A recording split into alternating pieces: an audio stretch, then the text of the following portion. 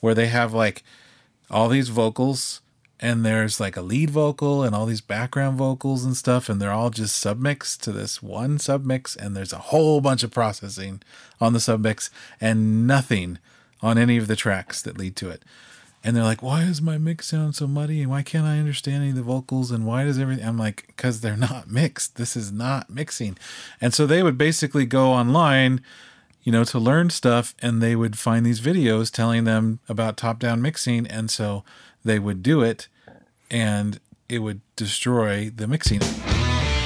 You're listening to the GWNL podcast. Guys with no lives talking about audio. Hello and welcome to episode 10 of GWNL Podcast. I'm Joe.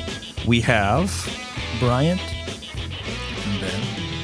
I even pointed and they did it this week. This is cool. All right, we're going to do this forever and always.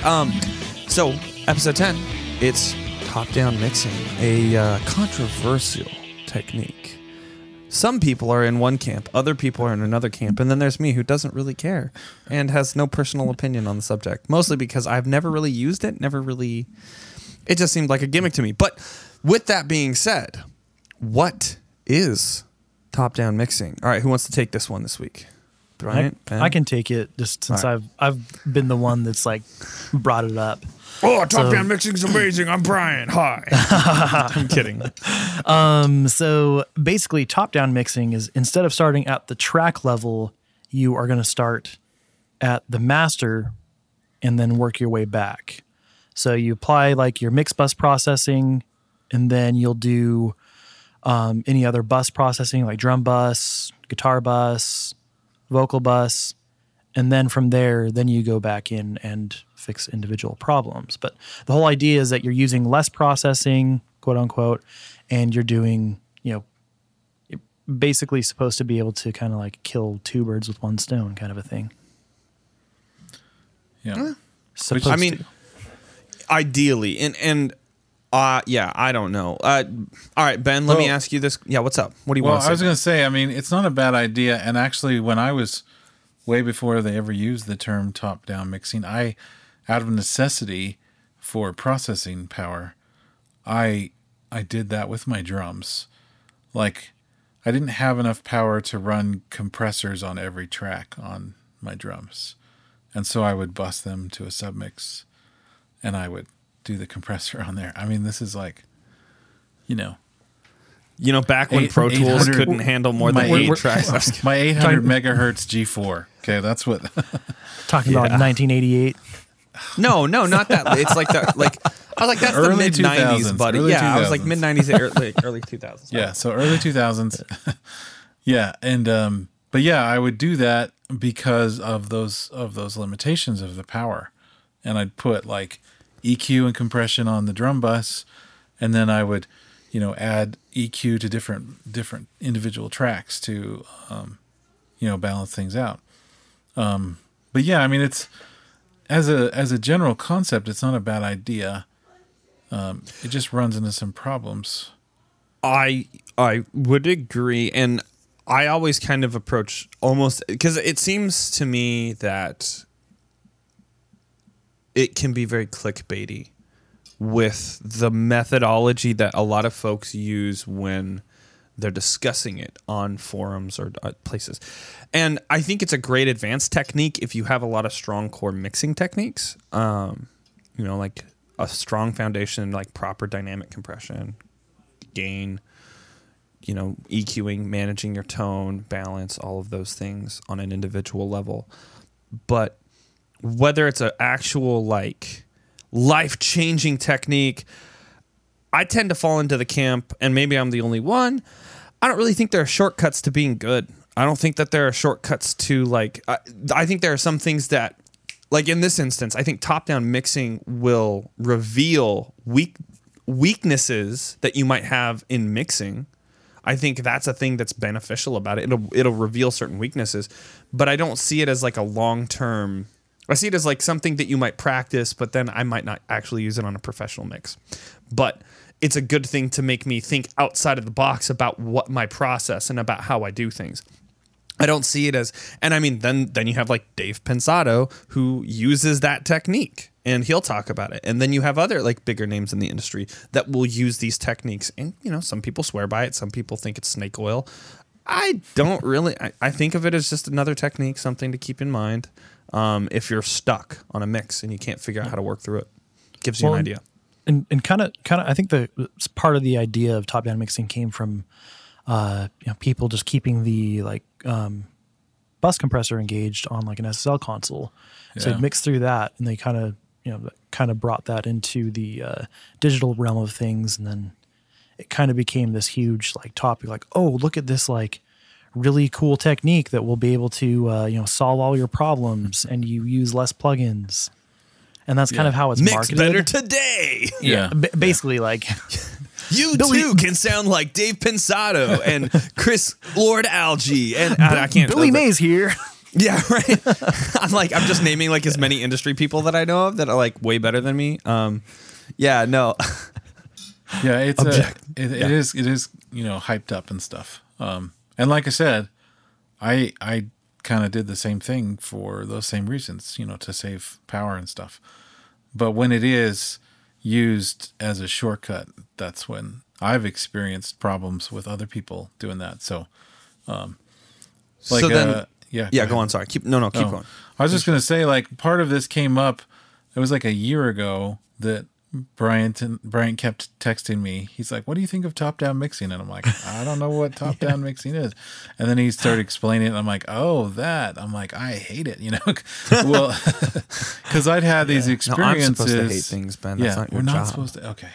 So I'd had these experiences where I would like teach students how to mix, in some entry-level classes and stuff, and they're starting to get, knowledge of mixing and stuff, and they're doing a good job. And then, like, the way the curriculum worked, they wouldn't have me as their teacher for like a year, and they'd have this other guy for some classes, which is a great guy. He wasn't the one that did this to him. It's the internet that did it to him.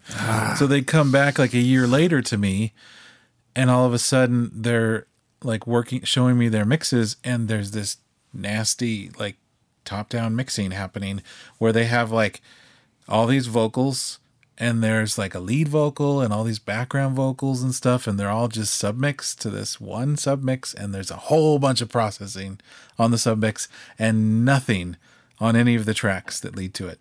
And they're like, "Why does my mix sound so muddy? And why can't I understand any of the vocals? And why does everything?" I'm like, "Because they're not mixed. This is not mixing."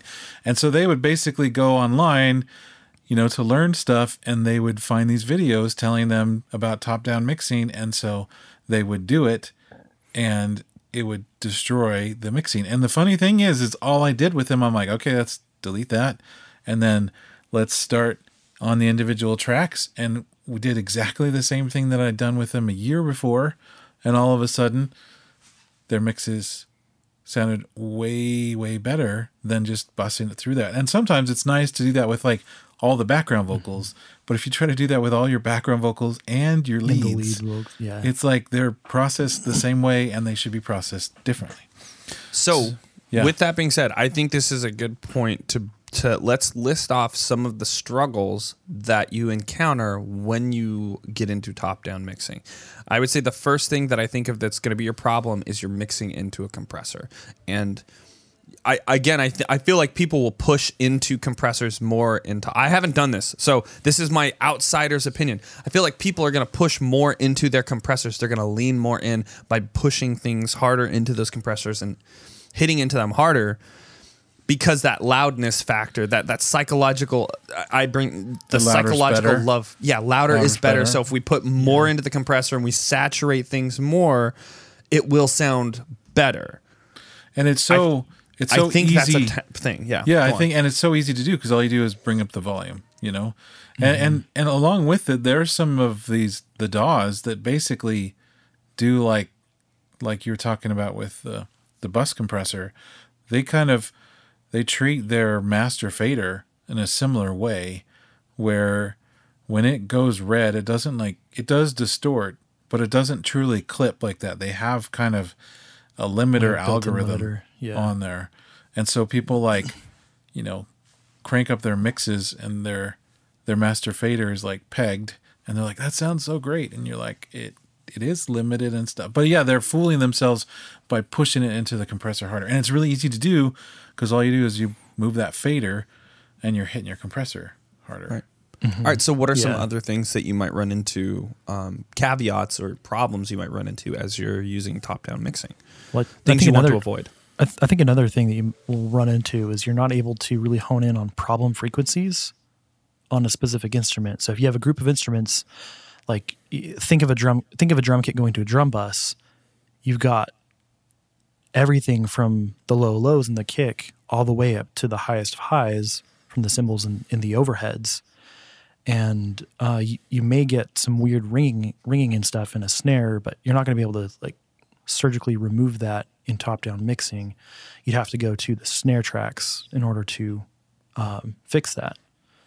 And then, as far as like finding mud and stuff, you may be able to dip out some low mids, but maybe there's some things that you want those low mids in, but you don't want them in other things. So it kind of limits you as far as your EQ ability. Yeah. I would add to that, you're not actually addressing any frequency masking. You might maybe on the buses for chance. Yeah, I but mean, if there's a know. bus for the vocals and then a bus for lead vocals, background vocals, like. But kind of at that point, or why not just mix something on the else. tracks? Yeah, it's Why mix on a bus? The funny thing is after we talked about this, I was working on a project and I had a big stack. And then of he used it. vocals, and so I went out of my way to just try to just do the bus. Because I'm like, I'm going to EQ these pretty similar. And so why don't I just do that on the bus? And then I didn't have the separation I wanted between all the different types of tracks. And so I ended up throwing more EQ on them. And I mean, part of the argument for it is that less is more, and you could potentially get away with doing less. Like maybe if you put that compressor on the submix and EQ on the submix, then you won't have to add as many processors on each individual track. Right. But And that's a benefit of this. Yeah. Yeah. I don't know. Oh, yeah. Sorry. The interesting thing. So I'll just tell the rest of my story with Bryant about this because it kind of addresses what you're asking. So after I said that I hated it, Bryant continued to ask about it and send videos about it. So he sent this video about it. It's like I said, it was like a year ago. And so I was like, okay, I'll watch the video. I'll see what he's saying, And so I watched the video, and it was really interesting because I realized that, and I won't say, I don't even remember who the guy is, but it was like the guy didn't even realize, he was just glossing over all the deficiencies. He was showing it like it was this technique, and here's do this, this, and this. But then he would say, and then go in and if there's any frequency masking or resonances, go in with your individual EQ and fix it.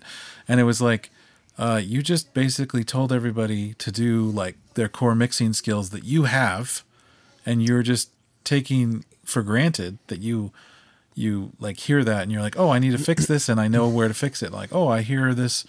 There's this fighting in 400 hertz, so I'm going to do this.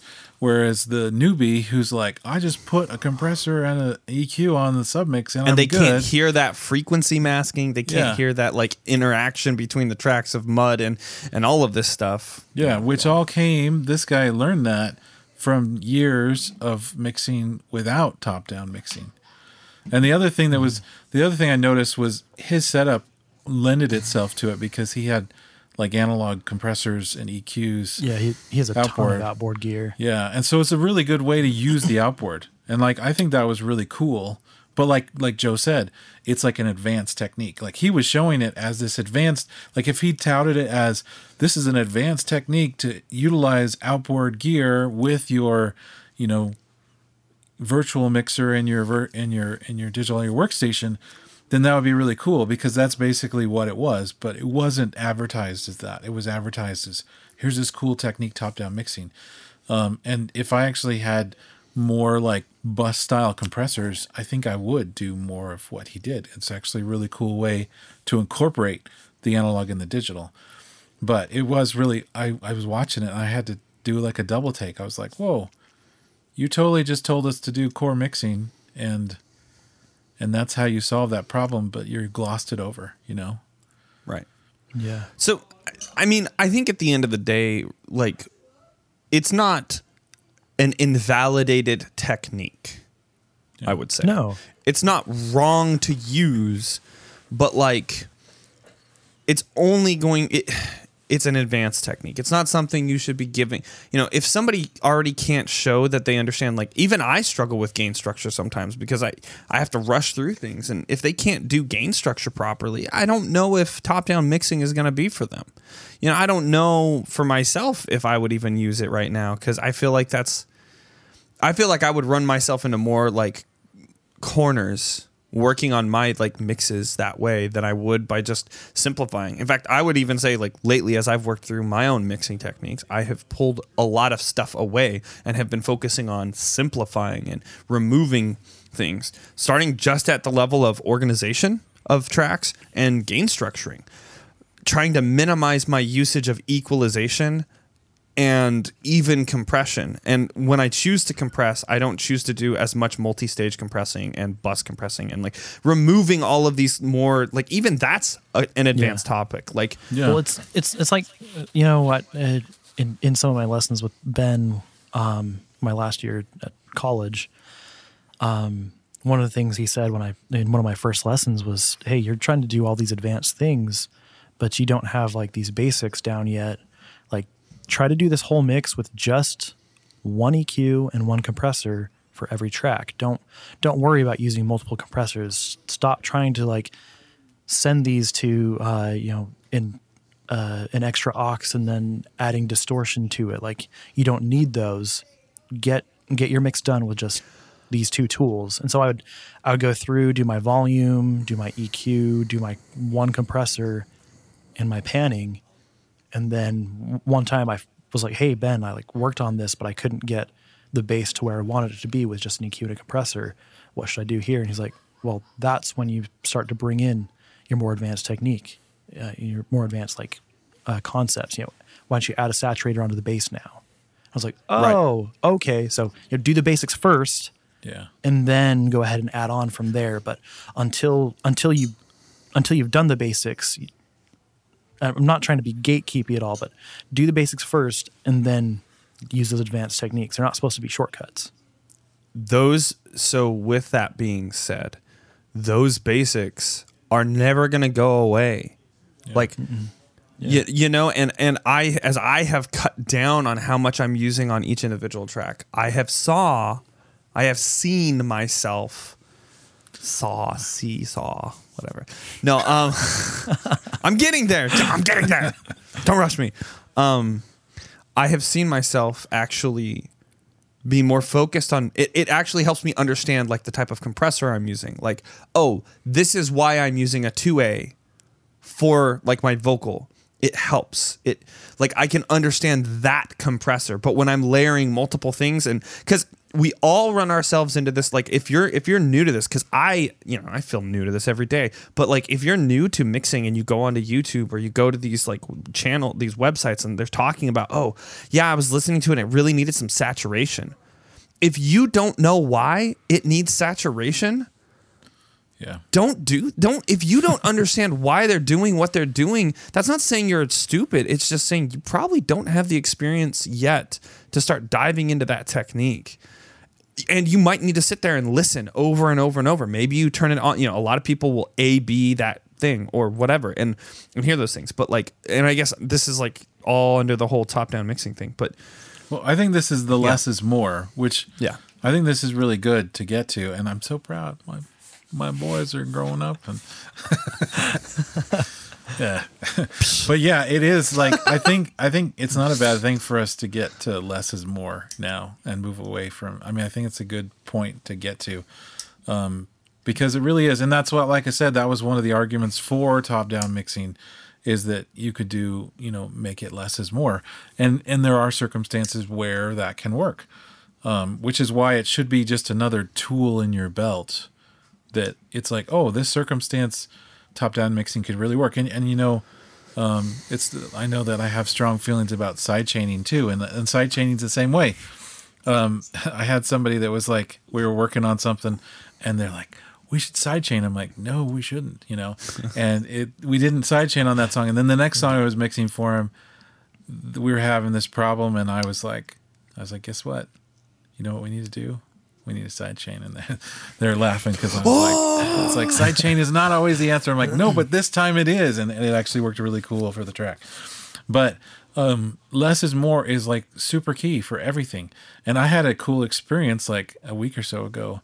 So I was actually going to master this track, this single for this guy. And so like the day before, I realized that I hadn't like gotten my ears, the wax cleaned out of my ears for a while. And so I have this method with like, well, you definitely don't do a toothpick, Joe. Bad. No. Hydrogen peroxide, my guy. There's lots of ways to do it, but you can do a flush and stuff. So I did like this, water flush sort of thing and got like gunk out of my ears. And when I got one side, all of a sudden I could hear the fan in the bathroom, like the high end. I was like, whoa. And then I was like, is there still more in the other ear? And I'm like, I can hear it in this ear, but not in this ear. So I kept working on it. Anyways, but I was like, and yeah, that's gross, right? Gunk in your ears. But then I was like, all of a sudden I'm like, whoa, I can hear much better. And so then the next day when I was mastering, I really found myself like doing a lot less. Like I kept on like doing like some of the usual stuff. And then I was like, I don't like how that sounds. And so I would, delete that processor or mute it and put something else and try. And I was backing stuff off because I was like, this is too much. I can hear that it's like pushing it too hard, or it's adding more distortion to the signal. It's not as clean or whatever, just because all of a sudden my ears were more attuned because I cleaned them out. But it was really interesting. I even read this article about this guy who they had installed. He did a broadcast mix for a broadcast, and they had installed in his facility like these new fancy speakers, and so he found himself listening on those fancy speakers and like pulling up his presets and like backing things off and like muting processors. And it was all because he could hear it better. And then the guy on the other end of the broadcast mix who was monitoring what was coming through called him up, and he's like, what changed today? Because he's like, that was a way better mix than you used to do, And he's like, I just did less because my speakers were telling me more. I mean, side note with the whole less is more. There was my graduation. In college, I was running sound while graduating. So this is a funny story because me and the choir director did not see eye to eye. And I just didn't feel like fighting that battle that day. He wanted 4 choir microphones. We're in an auditorium. There's a major problem. This is totally... Forgive me, doctor. He wanted 4 because he had seen me... Well, because I recorded his choir with 4 one time. And I told him it would sound just fine in this space with 2. And he says, well, I asked for 4. And I said, all right, I'll go get 4. And you know what I was going to do? I was going to grab 2 other ones, set them up, and not plug them in. I mean, seriously. I mean, I might have even plugged them in and then muted them. I would have been really passive aggressive about the whole thing. But here's the thing. My boss at that time, good friend of mine, I called him up and I said, hey, this is what's going on. I'm going to just do this. He's like, no, you are not. You're not going to play this game where he's going to request this and you're going to be like the polite audio engineer and you're going to go get him the extra microphones. I'm going to come down there and I'm going to talk to him. So he fought it out with this professor. And the professor says, fine, we'll try it with 2.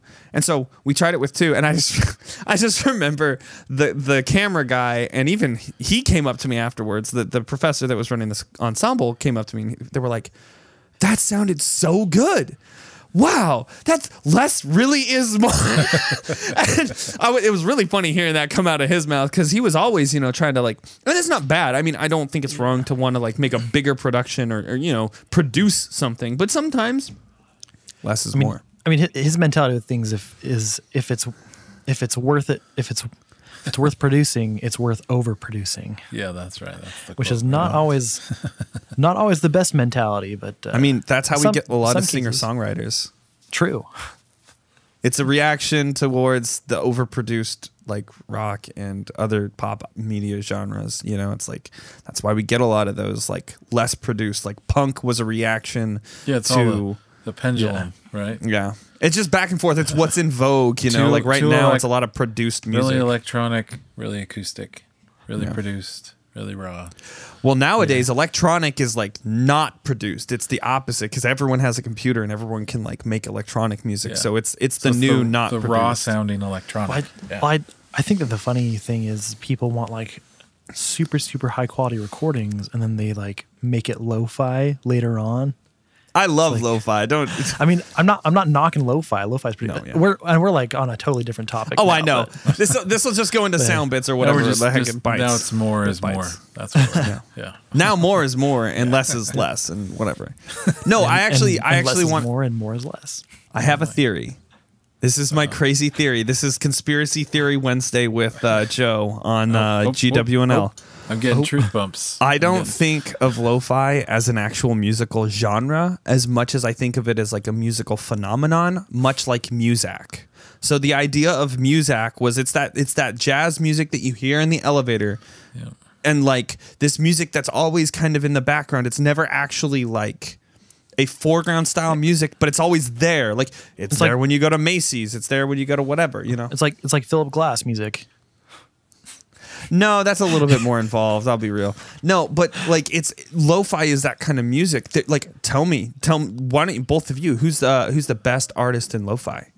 Can you name the best album released that's a lo-fi album? Can you tell me of any clear lo-fi like artists or producers?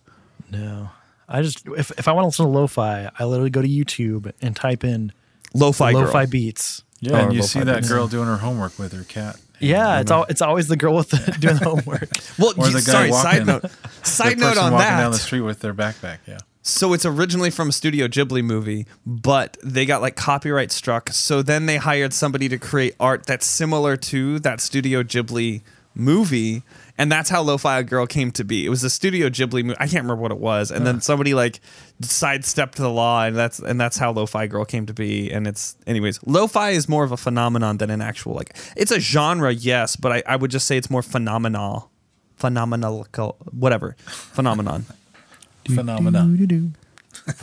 Well, this was a great off-topic episode 10 of Top Down Mixing. Anyway, I'm just gonna give top down Yep. mixing. Give it a shot. Maybe don't give it a shot.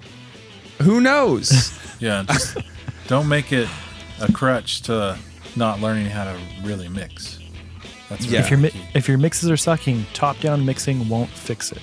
Yeah. So, with that being said, thanks for coming to GWNL podcast. Mix good. Nick's good.